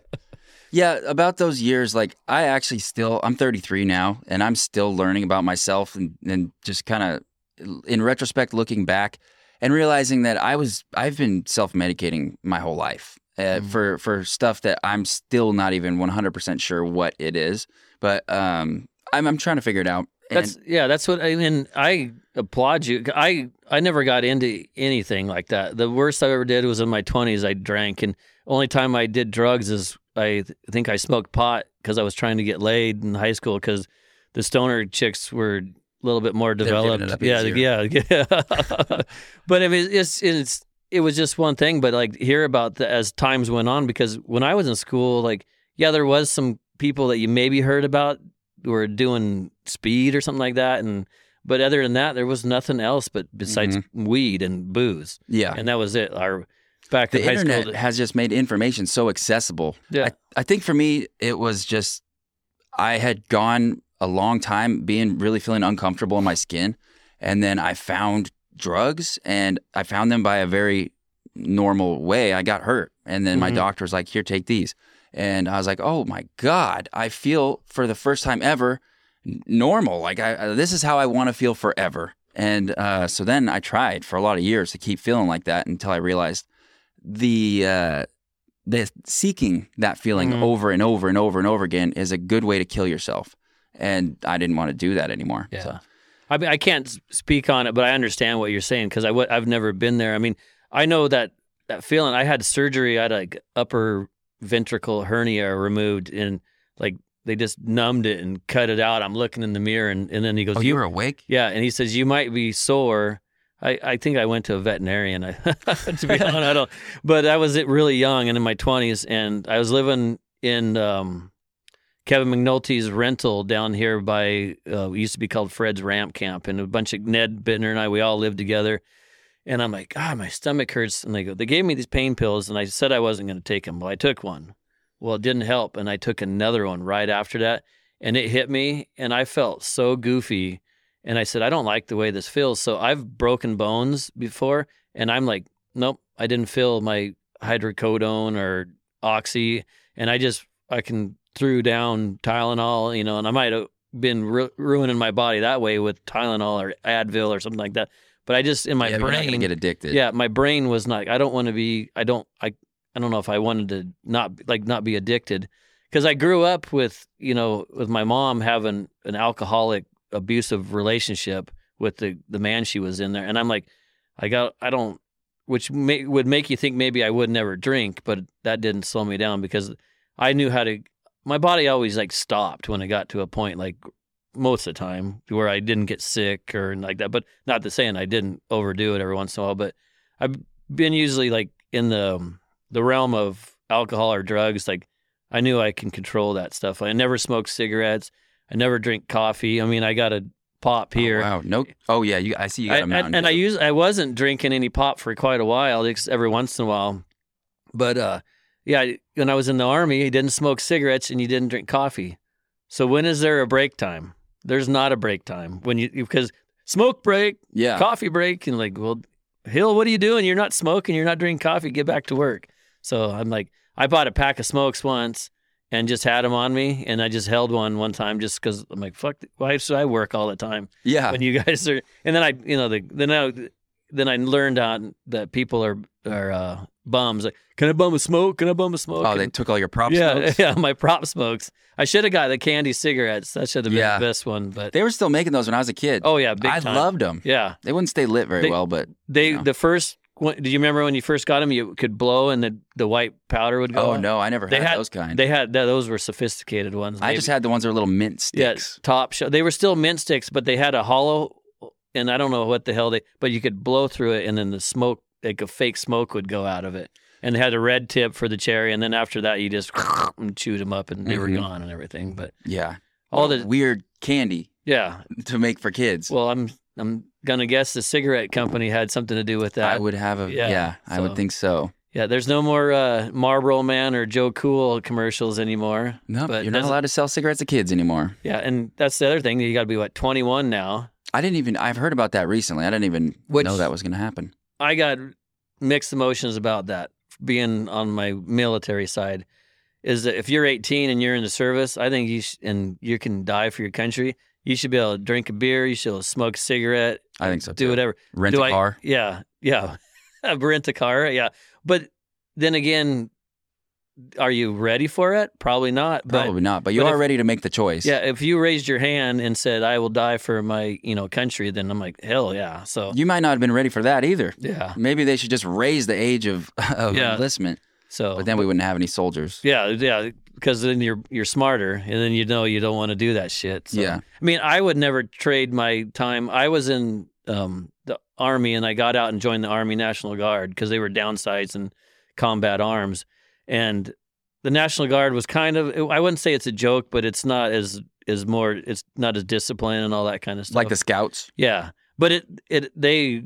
Do they have a Pinewood Derby? Yeah, they don't have a Pinewood Derby, but I would join if they did. I loved the Pinewood Derby. Oh, God, man, you me probably too. you probably had some cool ones because It was like your a dad could legacy. your dad could probably make some cool ass cars. Do you remember or at least Awanas? paint them? Yeah, that's what we painted them with real car paint. Yeah. Do you remember Awanas? It was like a religious youth groupie thing that they did. It was probably 20 years ago or more that they stopped doing it. But they had a Pinewood Derby that we would do. It was up at the Ocean Park Church, something. I Oh don't well, remember. then I don't know about it because it was up that far. Yeah, up in the boonies. But that's where I met the Jenkins brothers. Do you remember Thomas Jenkins? Yeah. And Chad Jenkins? Uh-huh. Great guys. But yeah, I met them there, causing a ruckus. But yeah, they had a Pinewood Derby, and we would do it every year, and we would win every time. When I lived in the Dalles, we had Pinewood Derby, and going back to have a single mom, well, they give you the block of wood. We don't have a goddamn tools. Or to do it. jigsaw or anything. whittle that a thing. Cope and saw or anything like that. So it looked pretty janky, you know. I'd paint it and stuff like that.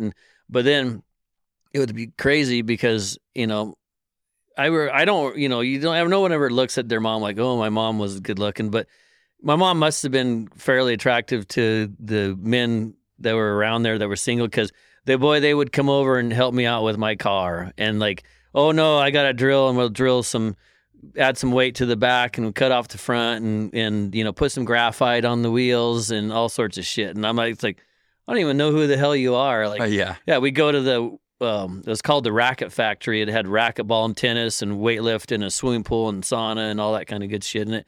And all of a sudden there's guys that want to take me to go play racquetball and all that shit. And I was like, okay, but you know, not having a man in life, like, oh, this guy's cool, or well, hey, I'm gonna take your son fishing. Well, he was fishing for something else. So. Yeah. Did your mom date much, or did you have? She had that long-term relationship that we lived in the Dalles, and then we got out of it. And then when we moved here, she dated a few guys, and I mean, the only way it sucked, like, you know, a different guy here and there, and then especially when I got older, I'm like, fuck this guy, you know? And Yeah, then, I bet. And then she was you know, trying to do what she could, and she bartended. Well, you meet and she met all these fishermen, and then my stepdad now is a fisherman she met. But I remember, you know, her having guys over, and then like, well, she just got off work. Well, this fucking guy's been sitting at the bar drinking all night, and, you know, and I'm like, I don't want to hear your stories, dude. Get this fucker out of here. And I remember as I got older, I'm like, I go, I'm not be very big, but I know I could probably beat your drunk ass right now. Yeah. But it was, and I was always hoping for something good. And then she met my stepdad, and everything was cool. And I have a half sister. And then she's handicapped. She had a rare chromosome disorder, so it wasn't I'm 17 years or 18 years difference than her. And when you have somebody in your life that's handicapped, it's not the normal life, because you always like, oh yeah, have your sister, and you know, but she was like, you know, mentally, you know, about 5 her whole life and everything. So it was tough, but you know, my mom, you know, does what she can to help out with her, you know, and it's a full-time job taking care of my sister, which it's, you know, some people are like, oh, why doesn't your mom do this? I go, well, my sister can't function without having, you know, someone with her there, but she's getting out and doing stuff in the public, and it is what it is, but that's a touchy subject. So Yeah. but other than that, that's where did this all start from? I don't even remember. I'm trying to But take that the actually, subject this is a better transition, because so I have been doing a ton of research these last few days on neurodiverse brain types, because I'm just going to be completely honest about this whole thing. I'm not sure what it is that is different about my brain, but it's different. And for a long time, I had a very clear view of who I am in the world and what I'm good at and what I'm not good at and what I believed other people viewed me as. And then I recently just started finding things that challenged that, and it kind of freaked me out a little bit. And so I fell into a bit of a rabbit hole research, because I'm diagnosed with ADHD, which I always felt like it just sounded so unimportant, almost irrelevant. Like, okay, yeah, so it's hard for you to focus on stuff that you don't want to do. Join the club. Everybody has that problem. So it didn't ever feel like something that I could use as a way to make people understand why I'm a little frazzled or why, I might not remember an appointment or whatever. Lots of stuff because everybody forgets appointments. Everybody does that Yeah. stuff. So it didn't feel like justification for me. And I just internalized all of that as just self-judgment. I'm just like, well, I'm just not good enough to get there on time, or I'm just not, there's something wrong with me to where I can't function in that group. And I'm okay with that. It just became who I was. Well, the crazy thing is, how many years ago was that I coached? It's 20? 20 years. Yeah. ago. So, I mean, I don't remember everything about you, but you were quiet and you didn't say much and all that kind of stuff. And what do we visualize people like, if you don't talk very much, like, are you a dummy or something like that? You don't talk? Dude, yeah. I'll give you, you're fucking pretty sharp dude. And I'm not, I appreciate that. I listened to you and you're well spoken. I don't, you say some words that like, I know what they are, but I don't fucking put them in my sentences like you do.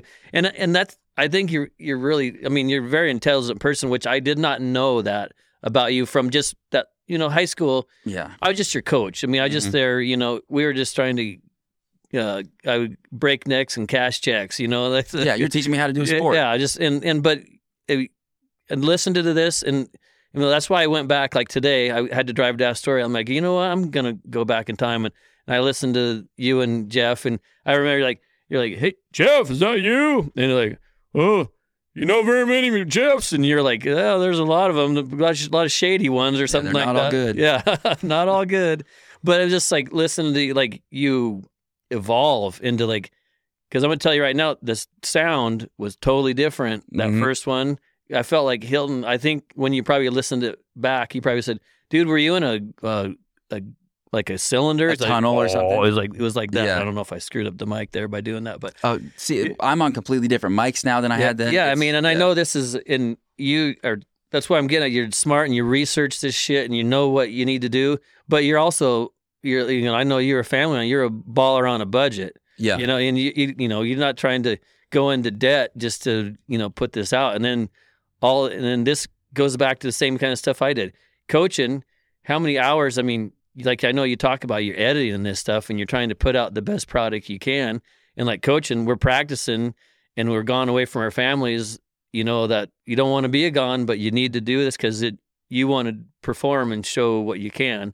And so much of the work is behind the scenes. Yeah. No one ever even knows about it. Like when I coached high school basketball, when you had summer leagues and all that kind of stuff, and the years, like the 6 solid years that I would coach with Matt Blair, one time we tried to figure out like my little salary that I got and all the time I put into it, and I think it was 57 cents an hour that it was kind of broke down to. And I'm like, and I didn't coach for the money because you couldn't coach if you're coaching for the money. Yeah, then nobody does. Yeah, you're just not. And like, and even though that's like even coaching this year in junior high, I get a little bit of money out of it, but the time you got to put in away from the family, and it doesn't even cover your gas. No, and especially now, like shit, I think I'd be riding my bike to practice now from now on. But yeah, it's just something you do, and I compliment you on, or kudos to you on what you've turned this into. And I'm not trying to get you a big head, but dude, you're personally, I'm a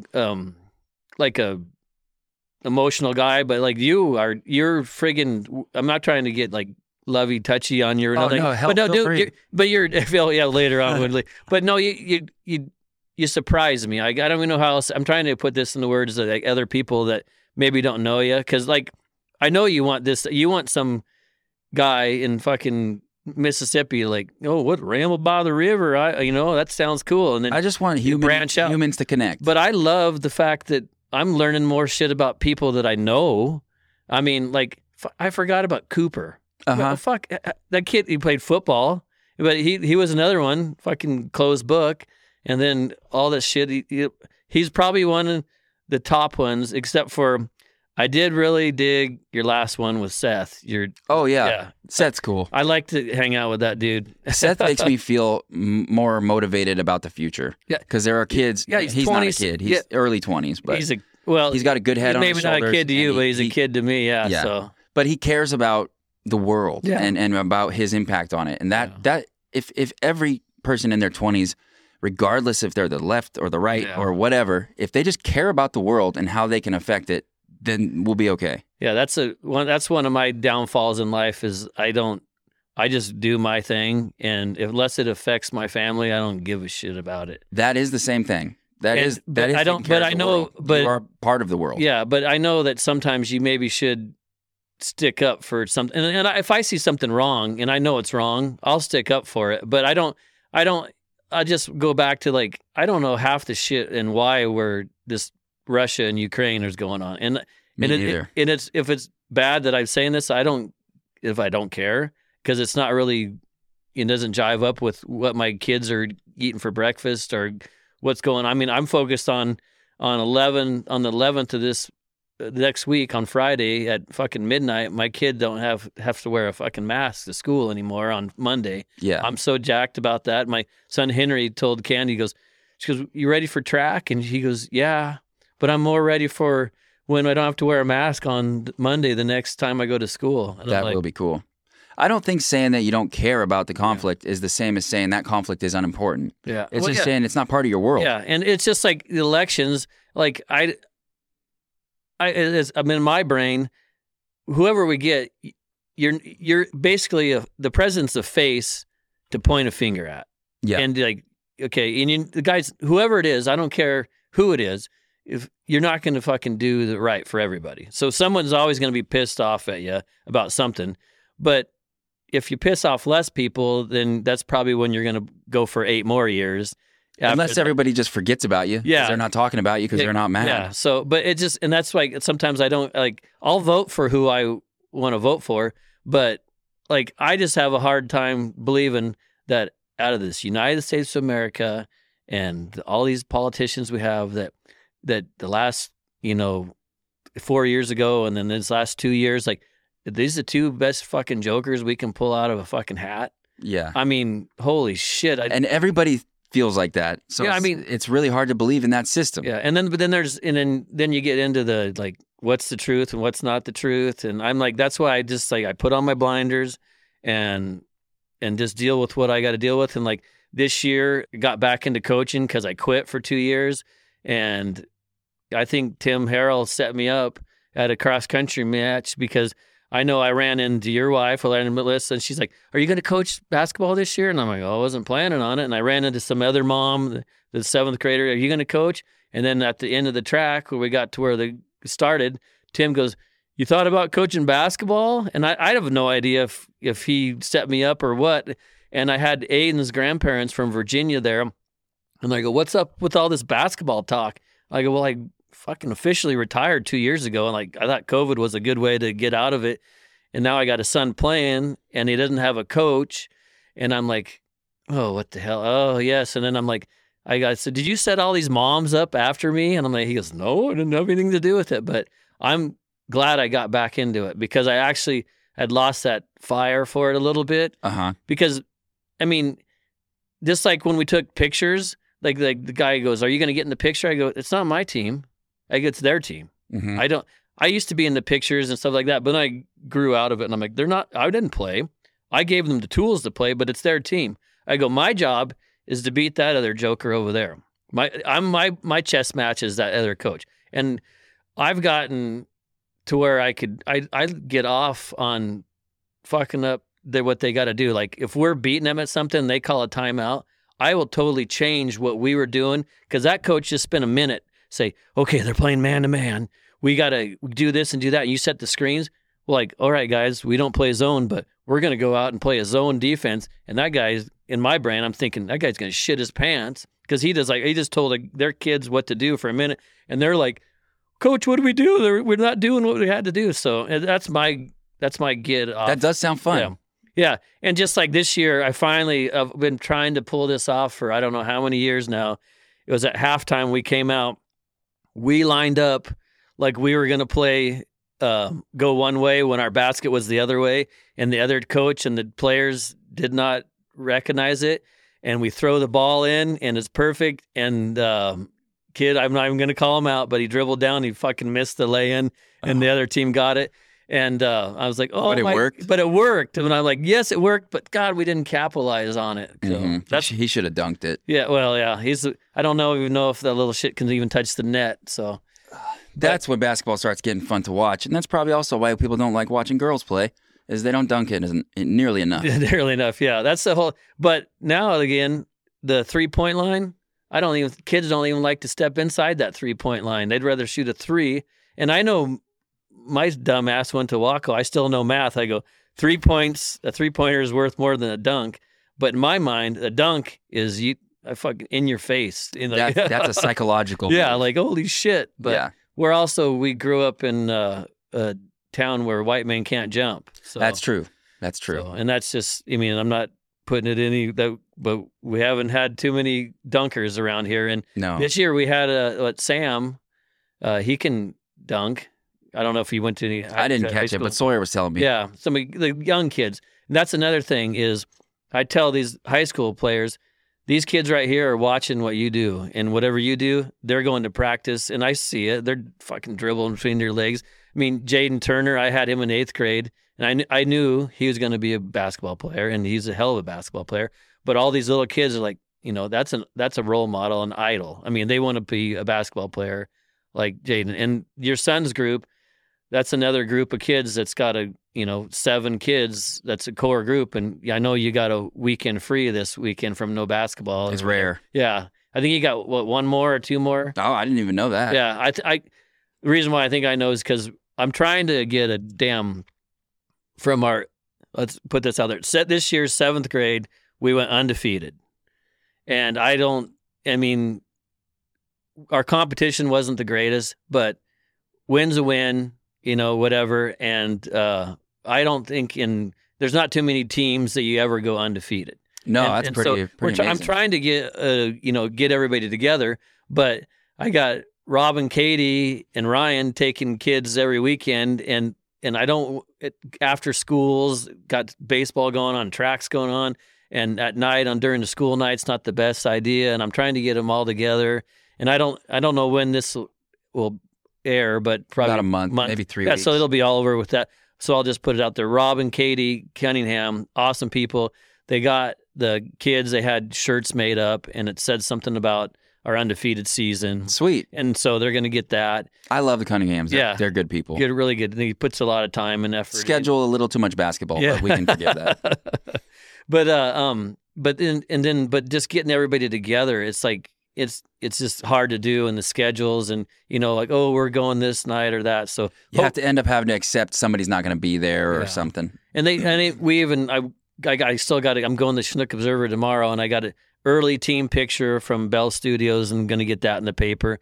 And I'm not looking to put everybody that knows our basketball team, we got a superstar, and and that's the whole thing is like I told them at the beginning of the season, I go, would you rather one guy score every damn point and we win, or if everybody scored 10 points and we lost?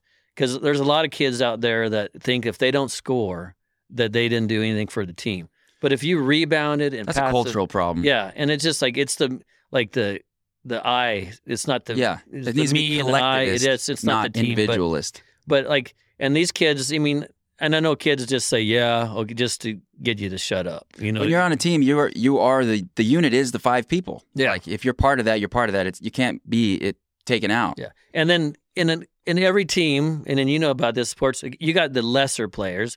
What I loved about this group of kids is like the stars of our team were on the bench and just rooting like crazy when the other guys were in the game to score. And I had a goal; everybody was going to score this year, and we fell short on that. We had one guy that did not score, but it wasn't a lack of him getting shots because every time it went up, whoa, and then just barely miss, and I'm like, oh shit, we're never going to. And I was like trying to go, just drive to the basket, maybe they'll foul you and you'll get a free throw. And at least it's more focused on that. Yeah. But I don't know. I think that the world, not just the world, but specifically in basketball or any other sport, it's okay to have different roles. Like people act like my kid needs to be in and get as much playing time as Chase. It's like the fuck he does. Chase is a superstar. Yeah. But that's what makes the world go around. Everybody's Yeah. got a job. I mean, we got Chase couldn't do that if he didn't have support. Yeah. Well, I don't know if Chase could. Michael Jordan could, but Yeah. not most Yeah. of the time. You need the whole team. You need the unit to work together. And it's okay to be a supporter of that. Yeah. Like, I actually have a good example. So I played center in football from 4th grade to 12th grade. That's what I did. And I did not like it. Not at all. Not from the beginning to the end. I didn't like playing center. It's a shitty position. Like the quarterback touches your ass every play. Everybody's always talking about it. You have to like call the huddle, which Yeah. I fucking hated. Hated putting my arms in yeah, there. it was and both screaming. both the arms, wasn't it? Yeah. Yeah, I remember we used to like- tell you that, like, get them huddled up. My personality type, I can't stand having everybody's attention on me. And so doing that was very hard for me. But I was just like, I picked it as my job. This is going to be my job. I'm going to do it. And I felt genuine pride over the years when my team won and stuff because I got to be a part of it. I blocked. I You were snapped the first ball. person to touch the ball. If Yeah. you didn't get your ball between your legs to someone with their hand up your ass, then you wouldn't have got it handed off to somebody else. Nothing else would happen. Yeah, you wouldn't have watched Eddie or Alex Martin scoring all these touchdowns. Exactly. Which I genuinely loved. It was, it's like, it's Did you not- ever score a touchdown? Fuck no. I picked up a fumble one time, actually 2 times. Picked up a fumble and I was just gonna haul ass down to the end zone. It was wide open and I tripped over my own feet and fell on my face. And then like one game later, same exact thing happened, but this time I made sure to get my footing, grab that ball, pick it up, and then right as I'm just starting to run, RJ tackles me from behind. Oh shit. So no. RJ, yeah, that kid was a friggin' beast. Yeah, he was. I think he had a broken back, leg, neck, and he still played football. He's like a bulldog. Yeah, it's like you wasn't gonna have to kill him to make him stop. But Yeah. yeah, like we're back to the team concept, you know, and everybody's got the role, and if everybody would just not listen to what other people tell them and just you know do what they want to do, and like the worst is I got the kids that I'm telling them what to do, but they look over my head because mom and dad are, and they're like, no, they're screaming, you need to do this. And I know that kid. We'll go back to the high school days because that was more competitive. Like, especially if it was a bus ride and they go, oh, I'm riding with my dad and mom home. Like, oh, that fucking poor kid. Yeah. He's going to spend 2 hours, or let's say we're in Stevenson, going to spend fucking 4 hours listening to his dad say how much of a dipshit me and the coach were, and that you should have played more, and if you would have done this better and this better, and you know that so-and-so sucks, but coach has him starting over you. That's so unhealthy. Yeah, But it happens a lot. I try to like Jedi mind trick kids, and like, you know, sometimes it doesn't matter who starts the game, it's who finishes the game. If it's a tight game and the kid that started sitting on the bench and you were on the bench when it started and you're the reason why we won the game, who's got the more important role?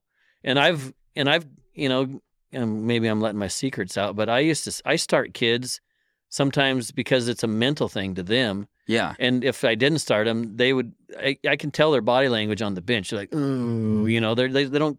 They're not even gonna try when you put them in later, I already gave up. So there's kids that I've started, which I know does not deserve to start, but to get more out of them in the end, and they would be like, why am I the first one out? I'm like, well, guess what? Because little Johnny's a better basketball player than you, and I want him in when it's crunch time. So, and that doesn't mean that you're not special. yeah, and so it's I call it the Jedi mind trick. I mean, I've done some shit. Back to like when I'm trying to age myself, but like when Brady Turner was in high school, it was a loser out to go to state, and I think we were playing I think it was Tenino or something like that, and our kid on our team, point guard, sprained his ankle. Just it blew up. And I'm like, oh shit, we don't have anybody to dribble the ball up the court and all that kind of shit. And we were in Kelso and we stayed the night at a hotel, and I got up in the morning and I went down to Safeway and I said, what the hell am I going to do? So I got this stuff called Tiger Balm. Oh, I know the stuff. Yeah. And so it's got a cool tiger on it. It's icy hot. Yeah. All it is. And I said, hey, I used to live in Longview. I went to a friend that has an Oriental place. This will help heal you. Straight from the east. Yeah. And I said, I had him icing it in water, you know, all morning long. I rubbed this stuff on it. You know, we had hot and colds, all sorts of shit. And this ankle was the size of a grapefruit, but he got out, he was like, we taped it up. And he's like, oh my God, coach, He's running and juking and jiving and all sorts of stuff. And then halfway through the game, he like just lateral move, and that was all it took, and he was down again. But I got almost 3/4 out of him on a fucking trick. It's crazy how powerful the mind is. And people that know me and know what maybe team that was, but that was, I remember that kid, fucking just a solid piece of muscle. His name was Dylan Rogers, just a huge, it wasn't huge as a little guy, but just solid muscle. And there was all over the years, I've had some, fortunately, I had some great kids that I coach now, which are all men now. I mean, your group, you guys were fucking characters. I mean, just. Yeah, it's a fun group. Yeah, it's real fun. I had, serious kids. I mean, not the best in all together, but like in Scappoose when I coached there, we got 4th in state. But my best as an assistant coach, we got 7th in state with like the class with Andy Hudkins and Kyle Kino and my was Ryan on that team? Who was Ryan Cadwell on that team? Ryan was, he was younger. He was junior. Yeah, junior. But had like my brother-in-law Dustin Stahl, Randy Weiger, Tony Crete. Tony Crete, right? But Randy, God, I wish that he quit basketball. Oh. He got into it with the head coach, and I thought he was one of those, he thought he probably should be playing more, and I don't think he just butted heads and he quit. He was very into basketball. Yeah, he was huge, and I wish he would have never quit, but he would have helped us out a lot. But that was we got 7th in state. And I remember we were playing the game to where we were going to play for 4th or 7th. And Kyle Kino's dad, John, Sports Boosters was huge back then. Was he a county commissioner at the time? He might have still been, yeah. But they had more money than God. They had the crab feed, the kite festival. Ed Cattell was huge in that. He was back when I was in high school, was huge in it. And some big boosters back then. Yeah, big, huge, but tons of money. And I remember we won that game, and we're screaming because we know we're going to get a trophy. We haven't got a trophy since I was a junior in high school, and we know we're going to get a trophy. And I point at John, and I know he already had to bet something like if we placed, he's going to have to shave his mustache off. It's like had a mustache forever. But I knew they were going to buck up.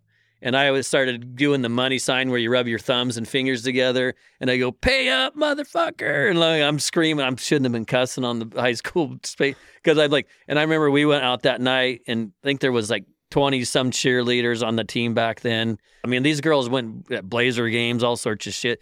And we had I don't know if the band was, to be honest, I don't know. We were so happy. And we went to a steak restaurant in Yakima. And I mean, the boosters bought Elva's steaks. I mean, I'm sure every meal was $25 plus. And they were so happy to pay that. I mean, we haven't had glory in so many years. And just the shit I've learned from the kids and what I hopefully taught them, and stuff like that. And I got like Mooch Smith is up in Nacelle as an AD. And I just I reached out to him and said, hey, I want know about this and that.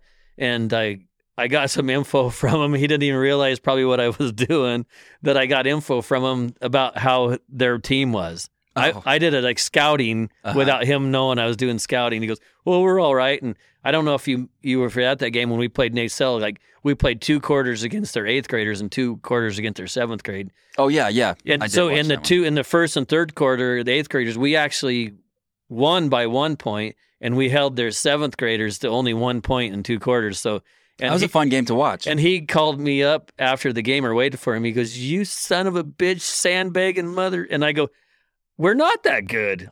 Compared to like some of the teams I've had in the past, we're not that good. He goes, you beat us by 33 points. And I'm like, in basketball, that's a good ass beating. Yeah. And I know that the 8th graders, if they maybe played the whole game, we probably would have maybe a different story, because that goes back to, bigger, faster, stronger usually prevails in the world of sports, most of the time. But I like to always think that in my brain and in coaching, that if we had the same equal teams, or if you had a little bit better, and I think I could hopefully out-coach you and get my kids to work harder and be in the right place at the right time.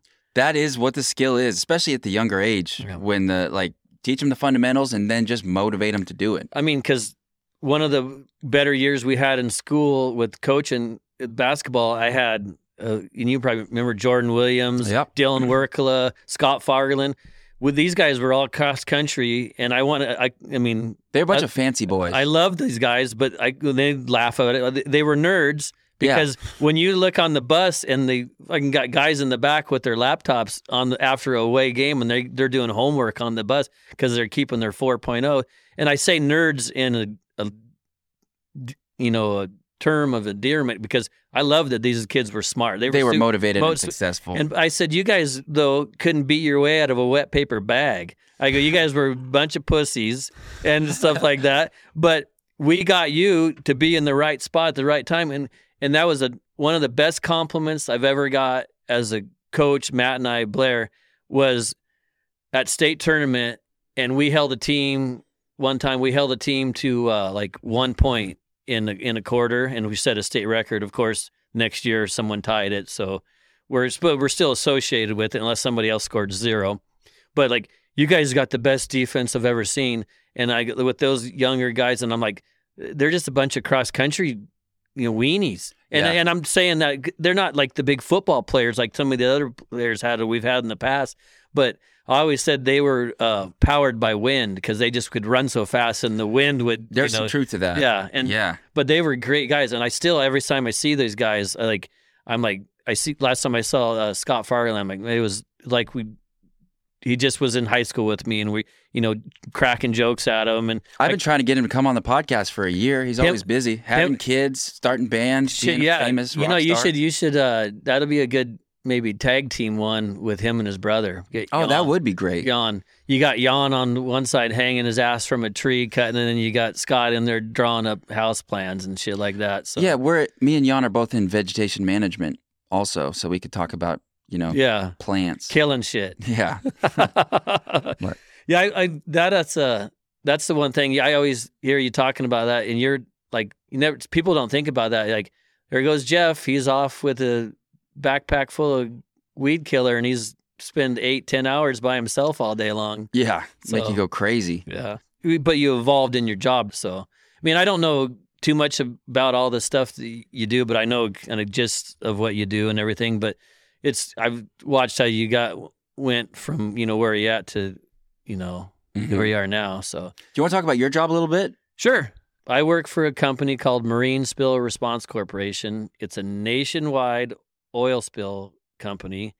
We don't just do waterway stuff. Okay, guys, that's all you get this week. If you want to hear a little bit about Chris's job and a little bit more about his adventures, come on back next week and catch part 2 of the episode featuring Chris Hill. Thank you guys so much for listening. It has been a pleasure, as always. Don't forget to like on social media, subscribe on podcast players, and of course, talk about the podcast with your friends and family around water coolers and such, and that's the best way to help us spread the show. So thanks again for being here. I really appreciate it. Check out ramblebytheriver.com for anything related to the show, and I will catch you guys next week. Thanks a lot, and have a pleasant day. I'm free. Can't nobody take me here and now. It's my time to run it out. It's my time to ride it. I'm young, I'm free. Can't nobody take me here and now. It's my time to run it out. It's my time to ride it out. It's your time. Oh, if you're on the bus, say yeah. If you're on the train,